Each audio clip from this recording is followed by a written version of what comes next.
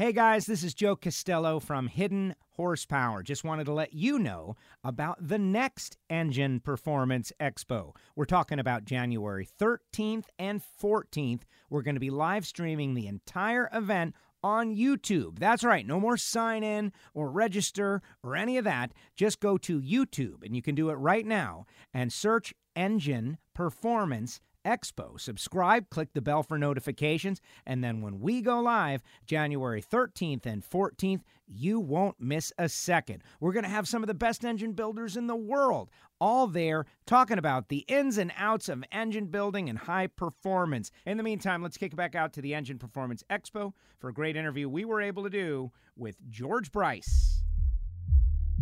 The following is brought to you by Total Seal Piston Rings, the leader in ring seal technology. TotalSeal.com. Welcome back to the Engine Performance Expo, and we've got them back in the house. George Bryce, Lake Speed, Hidden Horsepower Live. Watching the video, of course, seeing you two guys out there kind of talking about the history of the V-twin. But now we're going to talk a little bit about the history of you, and I am super excited about this. Like, we got him on the spot. We got him on the spot. We got him. Yeah, this is fun. It's a dream come true. I get to watch Joe on TV every week at the NHRA races, and follow him a lot. And Lake, I've been knowing him forever, and since he's talks more than anybody in America. He does. I think it would be great for me to be on competition with you guys up here for a few minutes. Very well. Who can talk the most? We'll see. Well, I definitely won't be talking the most, but I'll pepper you with questions, which I'm certainly known to do. Well, I do want to say something before we get going. Yes. Right, because I know that you know this man. Yes, sir. And we've been talking all day, for the last 2 days actually, about how the Engine Performance Expo is really in the spirit of what the AETC conference was. Well, we'd be really remiss not to pass on our condolences to Harold Bettis' family. Harold was the MC of the AETC conference, and if you were ever gone there, you know Harold. And Harold was a great man, much better sense of humor than me, more entertaining, much more knowledgeable than me, but he was a great host and made AETC, I think he partly made the show because he could pull it along, keep things going, make people think and question. So we definitely want to pass on our condolences to Harold's family and kind of memorize him. You said you got some stories about Harold. Well, yeah, Harold was like a father figure to me. When I first started in my business at Star Racing, we wanted everything that they sold. We wanted all the Superflow, everything. We wanted the Superflow 110. We wanted the dyno. I ended up with 3 or 4 different dynos I bought from Harold. I ended up with every flow bench that they ever sold. And whenever I would get to do a presentation along my 40 years, Harold would be the guy that would do my bio. He would stand up and introduce me. I got to go and speak in Colorado 3 times in that conference.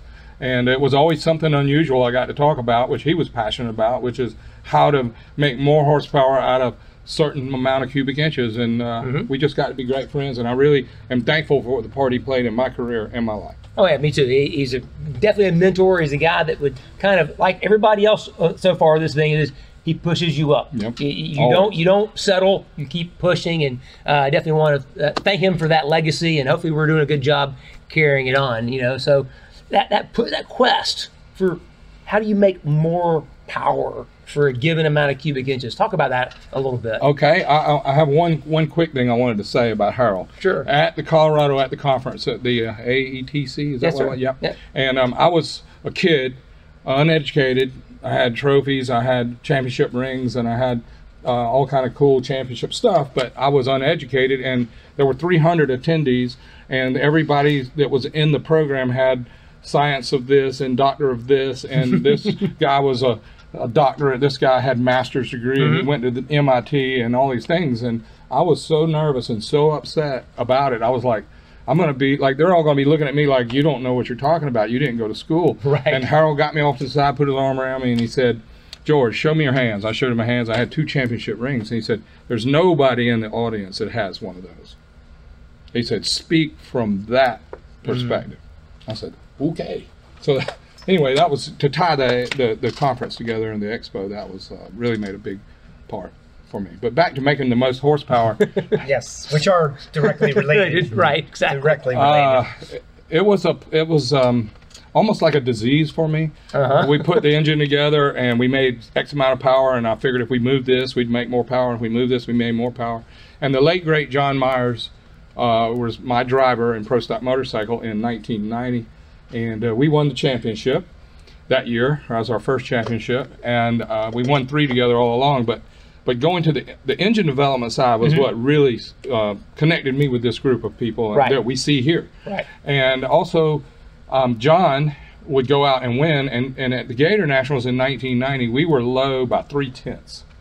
I mean, like, the competition was going 8.0s, we were going 7.80s and 7.70s. Wow, that's just and John and I didn't know any better. We thought that's how you do it. We said, if you can go fast, that's what you do. Well, it created a lot of trouble. And I noticed the next race in Atlanta, the next NHRA race, we had less entries in our category than we had in any time in history.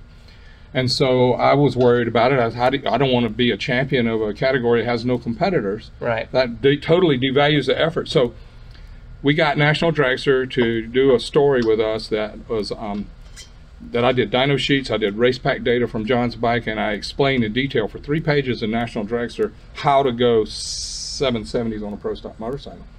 Well, the class wasn't only because of that, but everybody was trying. But anyway, it opened some doors, opened some eyes, and created some opportunities for other people.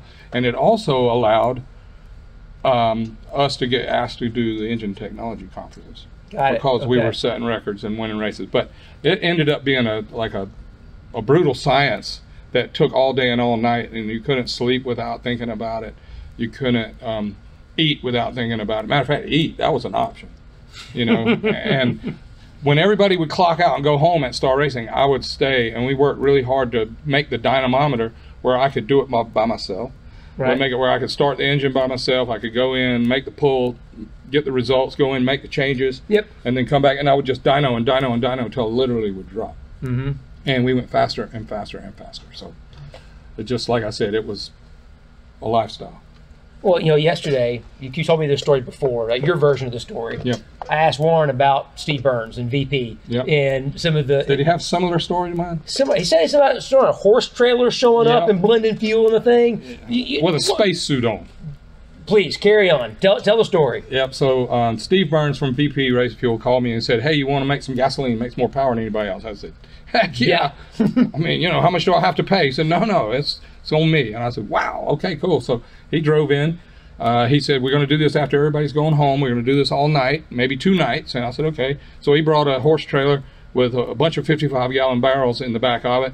And he would go outside and pour some fuel and come back in, and we would dyno, and it would make less power. He'd do some more and make more power. And we did it for 2 nights until we made substantially more horsepower. And I snuck out there one time. It was in the dark. I didn't have any lights or anything. I snuck out there, and he had on a silver space suit with gloves and boots, and he was out there pouring beakers and pumping from one drum to the other, making this stuff. And it was gasoline. Yeah, because he was making gasoline. He wasn't taking a fuel and adding to it. No. He was taking all the individual components and putting it together to make the fuel. And I may have mentioned this yesterday, but you know, tetraethyl lead, the lead in gasoline, in its neat form, 1 drop on your skin will kill you dead. That's right. So that's thus the spacesuit and all the other weird things that you don't want to breathe. So we made the power, and then he said, all right, here's what we're going to do. I'm going to let you use this gasoline exclusively for you and John for 1 year. And I'm leaving here, and I'm going to Warren's. Okay, so we get the back half of the story, right? This is how I remember it. Just because that's my opinion doesn't mean it's everybody's opinion, but that's how I remember it. But anyway, we were kind of partners in a deal where at the scales after every run, me and Warren or me and Kurt or me and Greg Anderson, we might wink at each other just for a minute because we had VP stickers, you know. And it checked identical to everybody's gasoline. And I know this is a story that shouldn't probably be told. This is private, right? No one's watching. No. It's recorded, we get it out. The reason we won everything, but that was a reason we won some stuff. Because we had a little bit better gasoline. We also did it with oil. And we had some better oil than everybody, but it was an exclusive rights for a little while. And created great relationships, great results. And I didn't know till later that you could die from the lead. I didn't know about that. But that's some harsh stuff. But let me tell you about a racer's mentality. This is what I learned. Hey, I got this gasoline. It'll give you 10 horsepower. Yeah. How much power? 10.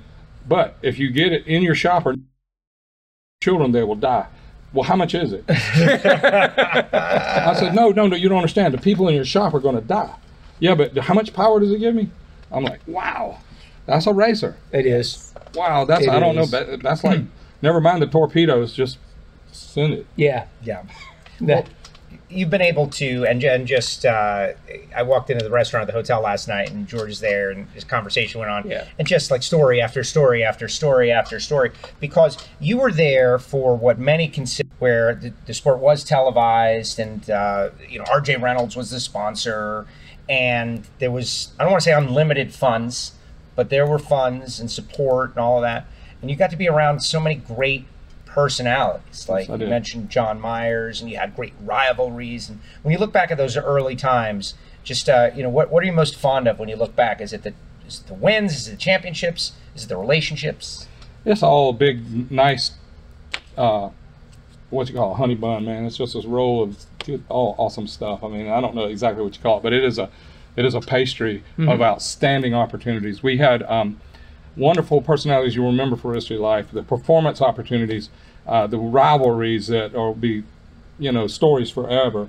And then we had some really, really great times with a team.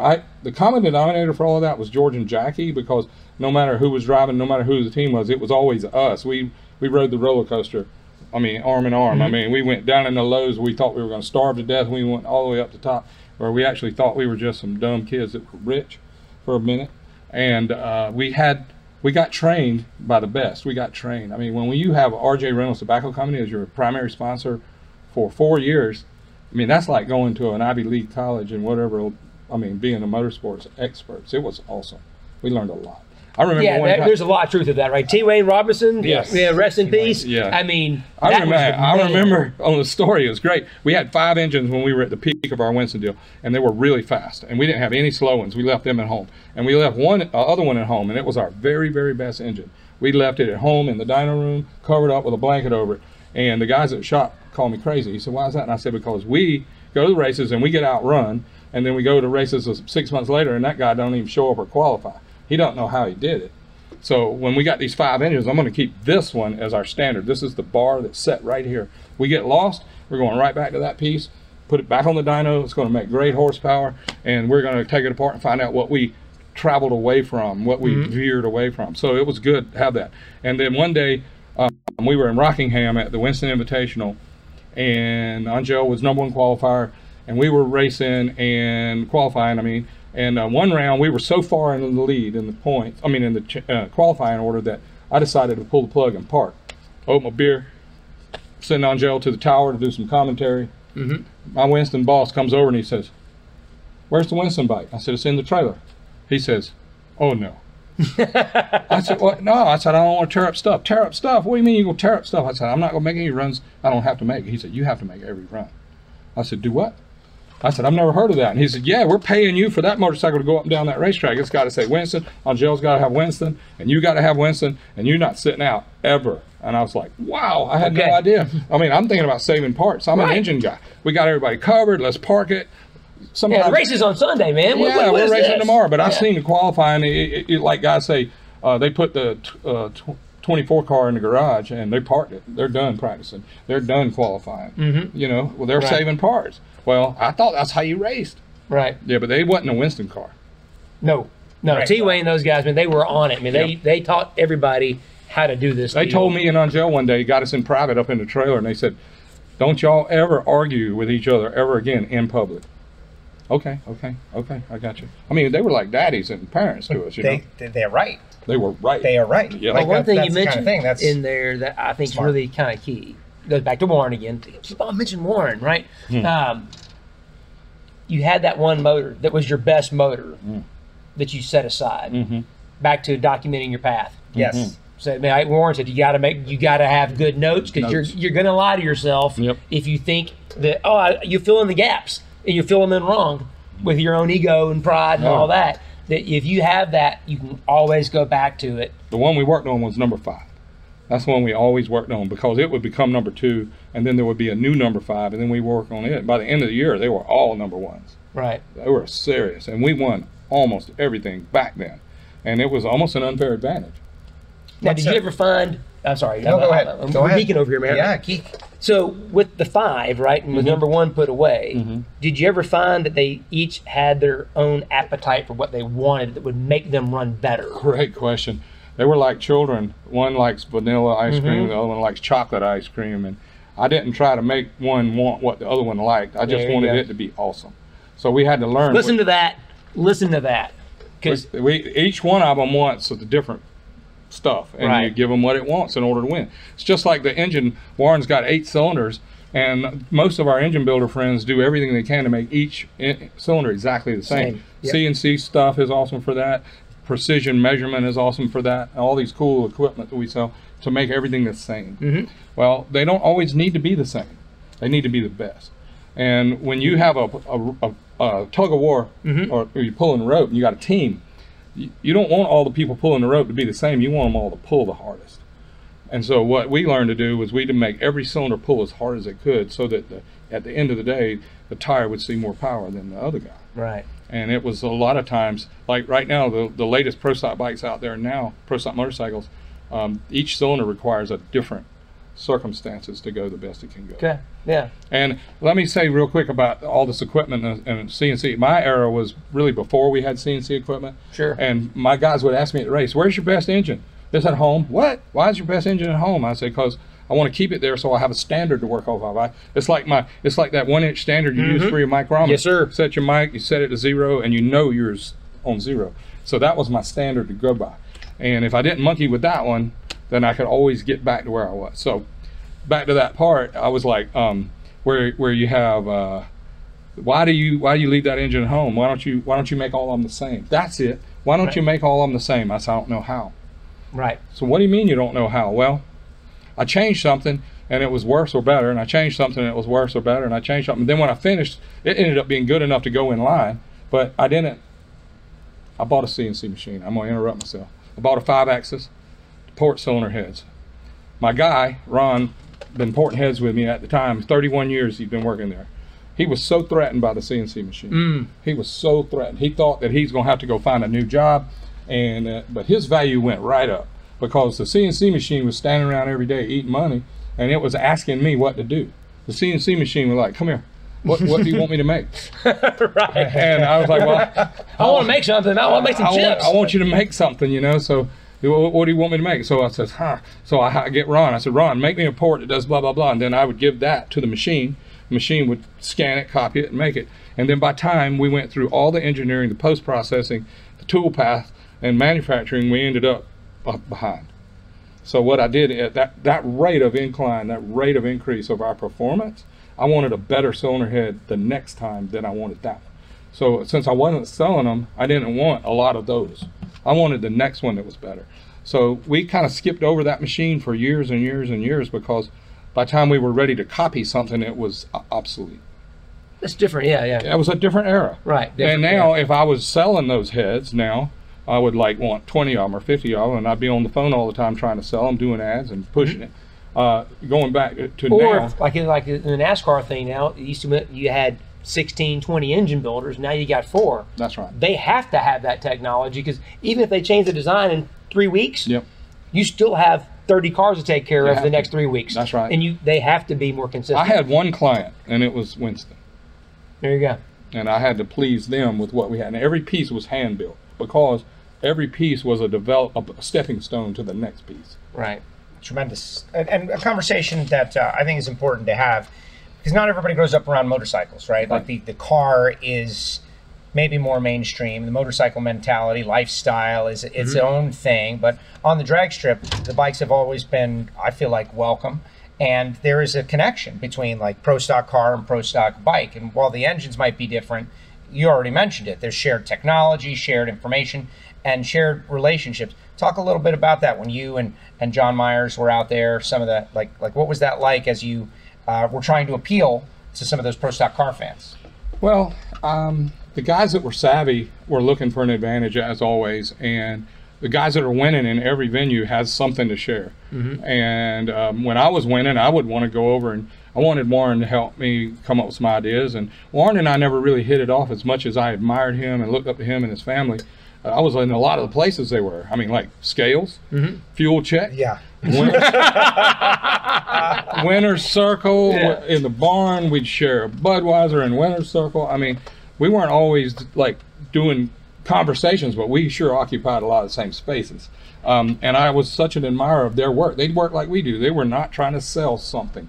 They were trying to sell themselves to whoever. They were trying to win trophies, and they were trying to please their sponsor. So I could follow that idea. But the pro stock car guys, like one time in I think it was in '96, we had the first Wego wideband. It was a lot of money. I think the little LED thing that converted it into paper was $15,000 for one Wego sensor. Ooh. And we hid it in John Meyer's motorcycle between the belly pan and the floor in there, and we hid it, and nobody knew about it. And one day, let's see, Jim Yates came over just to say hi. Yes. And I showing him the race pack data, and it looked just like a pro stock car data: 5-speed, clutch, engine, RPM. I mean, the race pack had no idea what vehicle it was hooked to. Didn't know if it was number one qualifier. Didn't know if it was a car or a motorcycle. It just had output, and it had a language we could look at. And we compared notes on how to tune. He says, "What's this line?" I said, "That's my air-fuel ratio." He said, "Get out of town." I said, "Yeah." I said, "Cost 15 grand. What?" And he went over and he told Maskin. So Maskin comes over about 15 minutes later, and he's getting he's going to buy 8 of them and put on the car. Just like that. Just like that. Yeah. And there it goes. Boom, it goes right out the roof. I don't know how much money that is, but they were really hard to get. But that was immediately, we ended up with a nice little team effort of sharing information that didn't hurt each other in any way. And I was really good not having to tell people what I knew. I was really good at that. Now in this part of my life, I don't mind telling people what I think I know. Right. But at the time, what I knew was such an advantage to me, I thought, and I kept it by myself.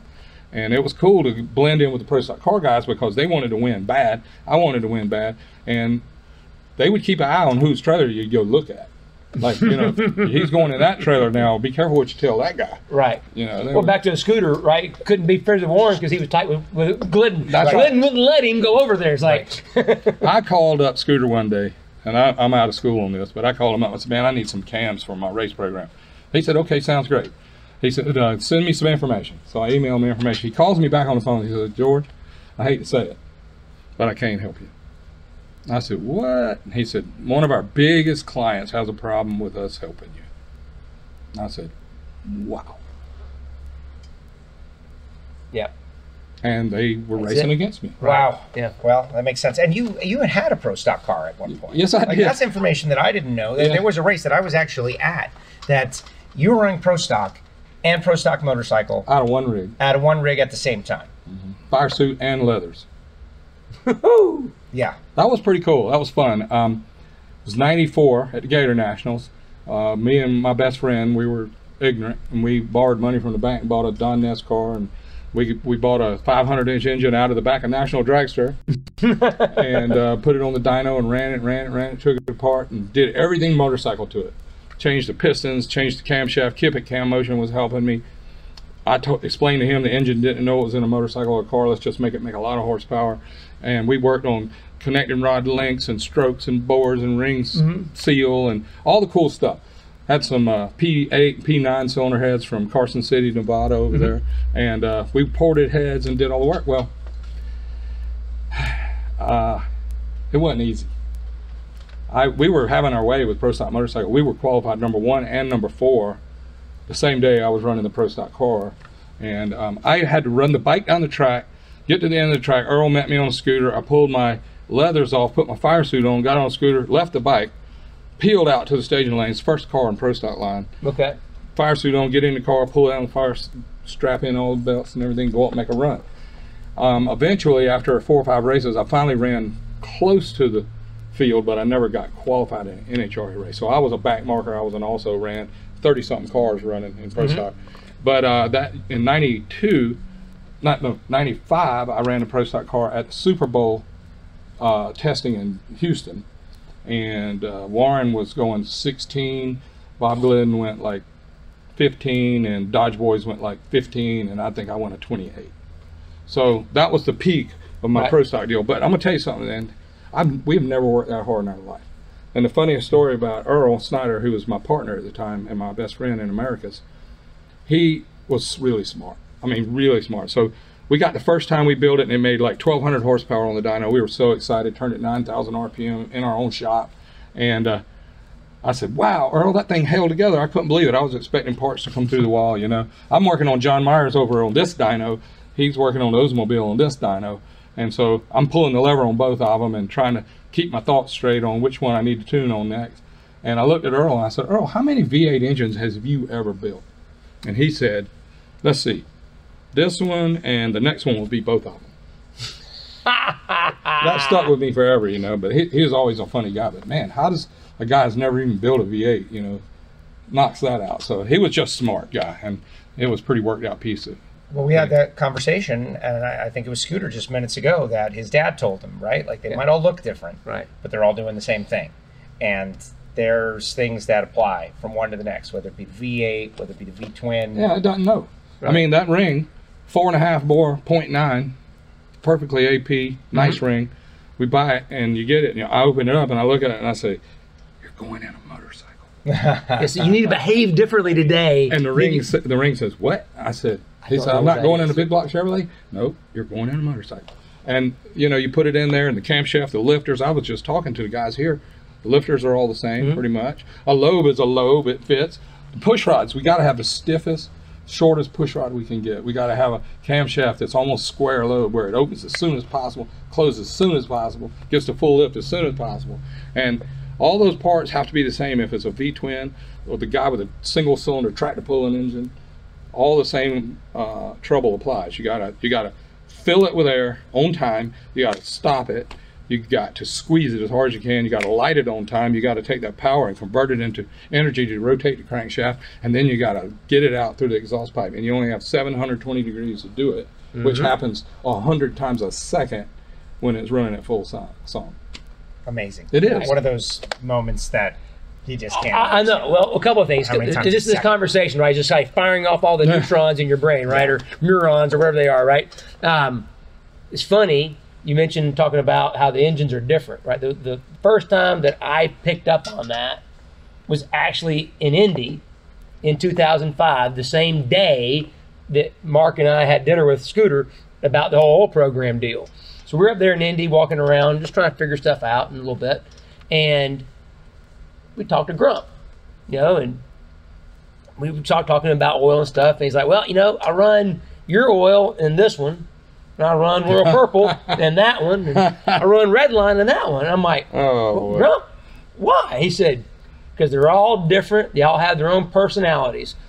That one likes your oil. They don't like the Redline.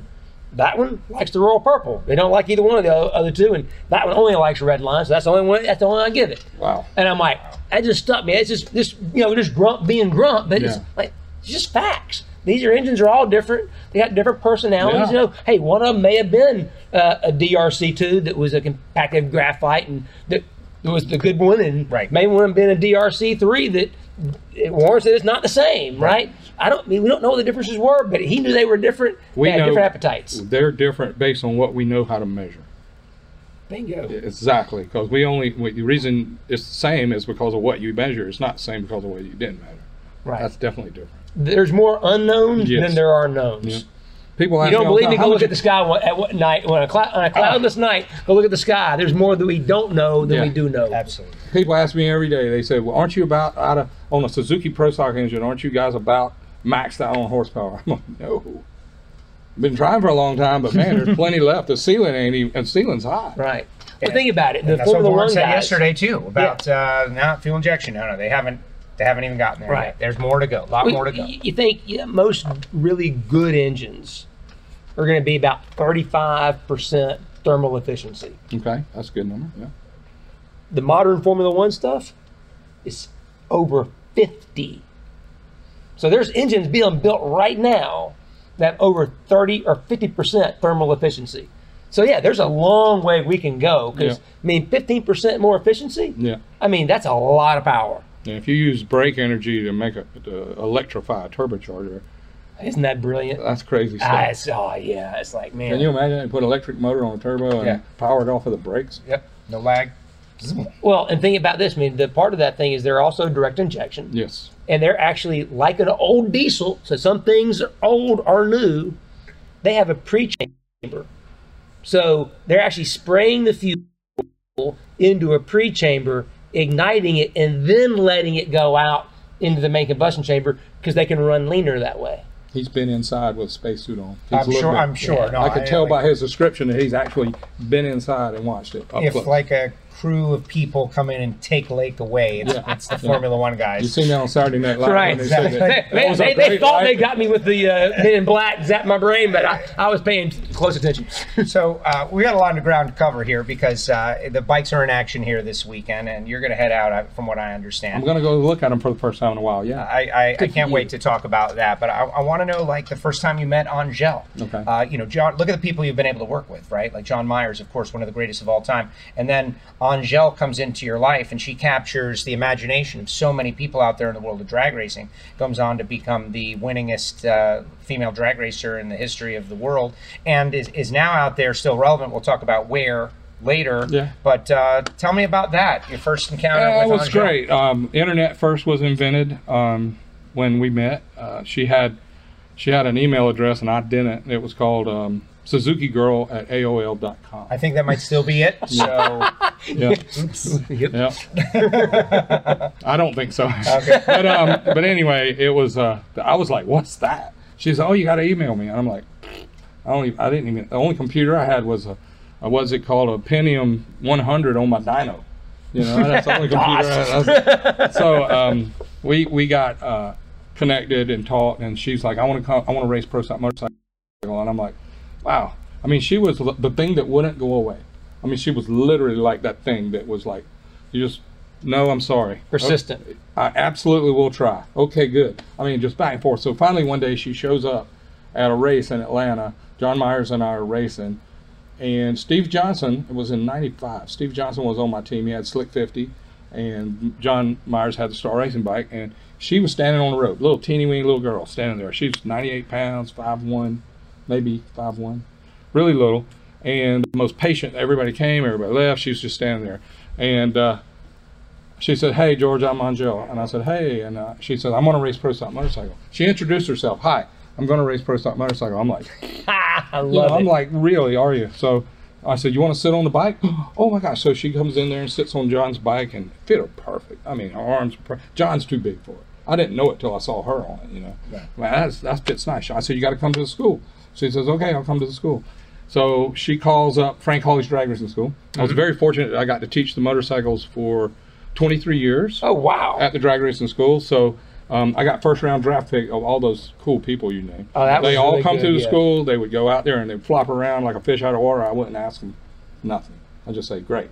And then the ones that did really well, I'd like give them a card and let's go talk, you know. So it was like drafts, Right. like having the drafting. Sure. advantage. So You're putting the time in. yeah, Deserve it. So she called the school to get her appointment, and the girl Felicia answered her phone. And she said it's 125 pounds minimum, 200 pounds maximum, and you got to have experience racing a slick and wheelie bar.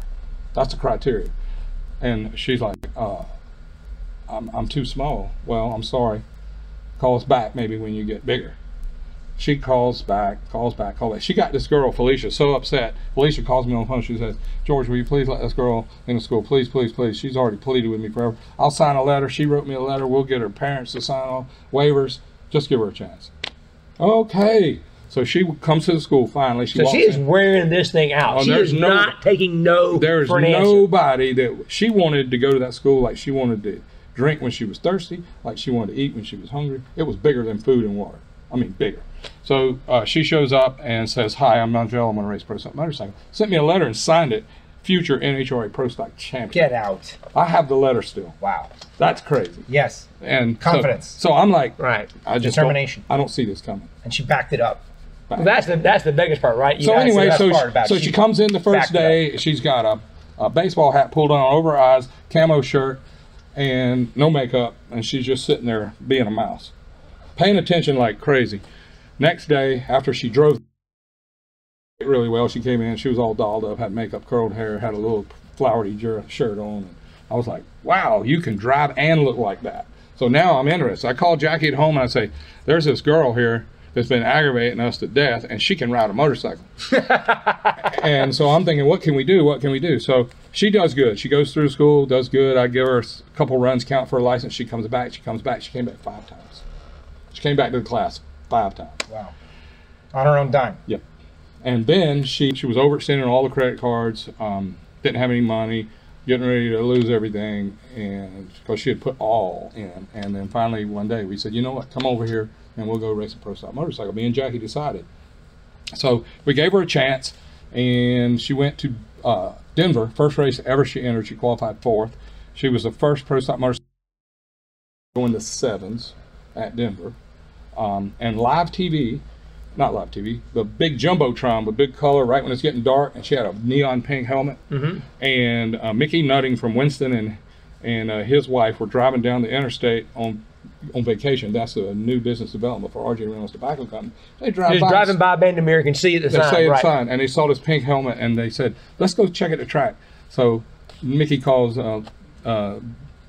Miss Winston, says, we're coming in the gate. Can you come get us? They come meet him. They go up there, and all of a sudden, the Winston boss, the big boss, is standing there with his wife, and they're watching Angel. And they said, we want to go meet her. We want to go meet her. So they drive down to our truck. And they had us down in the dirt past the scoreboards, right? Yes. So we go down there, and they're like, oh, my God, she's so tiny. She's so cute, blah, blah, blah. And he gives me his card, and they call me.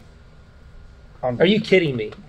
They're driving down the road on vacation. True story. See the pink helmet on the Jumbotron and say, what is this? And it was a perfect time for her to be nice, too. Yes, I would imagine And so. me, too. Yes, best behavior. But anyway, and the rest is history. So Bob Fry calls me Monday morning in the on the phone in the motel, and he said, George, here's a phone number you need to call. This guy talked to me all about you on the airplane today. He's flying back to Winston. So I'm like, okay, call him. So there you go. All right, it is unfortunate we have time constraints. No, we don't. Stop it. No, we gotta keep going. But we didn't talk about the John Myers, Darrell Alderman car swap. Oh my gosh, what a great thing. Give me a rapid fire version of that. All right, so John Myers was winning the championship on the pro stock motorcycle. Darrell Alderman was winning the championship in the Dodge, and me and Dave Hutchins were buddies at the races in the staging lane. Same thing, shared winner circle a lot. Put a deal together, said, let's swap. Darrell thinks he can drive anything. He's a cocky guy. He's got motorcycles. He's fast. John says, I can drive a pro stock car, no problem. So they will argue about it all the time. Well, they both won the championship. We go to the awards ceremony, the banquet. It's great. We made a plan. Let's go to Warner Robins Dragway December on a beautiful day, and let's do it. So I told National Dragster they came. They sent the Diamond P Sports guys. Tom G was there with his crew. And it was Nashville Network, Diamond P. I don't remember who it was. But anyway, we did the deal. Darrell put my leathers on. John put on Darrell's fire suit. Darrell got on the bike and did a perfect burnout. He went up the start line, floored it, popped the clutch. Both hands came off, handlebars, both feet. They looked like a singular wireless icon. That's exactly what he looked like. And it's on. We got it on tape. We got it on tape. And then he lets go of the throttle, the bike goes, comes to a stop. He catches the handlebars. He says, wow, I couldn't hardly hold on to that thing, in his Kentucky talk, It's hilarious. Okay, so now relevance now, though, right? You talked about going to the track. You're relevant right now, and maybe the golden era of pro stock motorcycle might be happening right now. Talk a little bit about your involvement, what's happening with the 4-valve cylinder heads that have just been approved, even though you guys have had one that you submitted years ago. Yep. It's been approved. Steve Johnson, a rider that was with you years ago, was first in the points until the last race, is second in the points now, and very much in the middle of the championship fight with maybe his best chance to win a championship. That's right. Steve's in his prime right now. It turned out that we designed a billet 4-valve head to run in NHRA to combat the Harley V twins, and we got turned down by NHRA. With the design, they said we don't need another head. So we parked it and sold it to other classes and other sanctions. And then in 2019, Vance and Hines came out with a beautiful billet 4-valve head that they designed and got it submitted and approved. And it was legal for 2020. So Mitch and I and a couple other friends went back to NHRA and said, you approved that one, can you approve ours, which was 2010 to 2013. They said, okay, we'll approve it.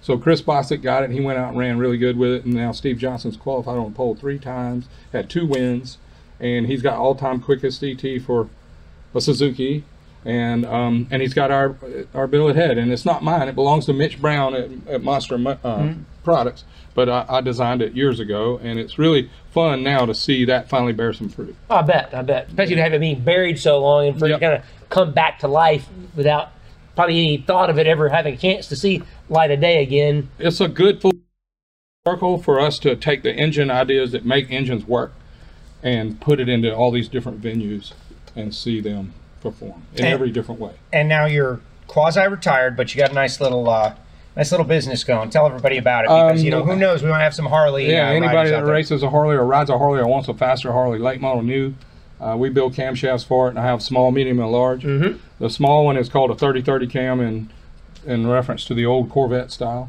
and then the 3/4 is almost race cam, but it's also street cam, and then we have full race. And those are the cams we sell today while we're kind of retired. That is amazing. Oh, that also too. He's a bit of a YouTube star. So every day. Tech Tuesdays. Tech Talk Tuesday. Yeah, 115 weeks in a row. Bingo. Never missed a week out of 100. That's over almost 3 years now. That's incredible. I'll do some math. Anyway, I talk about all this engine stuff and what people ask me about and want to know about, and I do it at 6 o'clock Eastern every Tuesday. And I watch from time to time, and that's how you do it. You got to do the show. You have to do the show. They got to count on it. Yes. Yeah, and also I'm doing it for free because I've been gifted my whole life with all this great opportunity and all these great chances, and I like sharing all that so that somebody in the future maybe will pick it up and run with it. Exactly. It's our chance to give back, right? That's right. We've been given a lot. All these guys here made me sweat.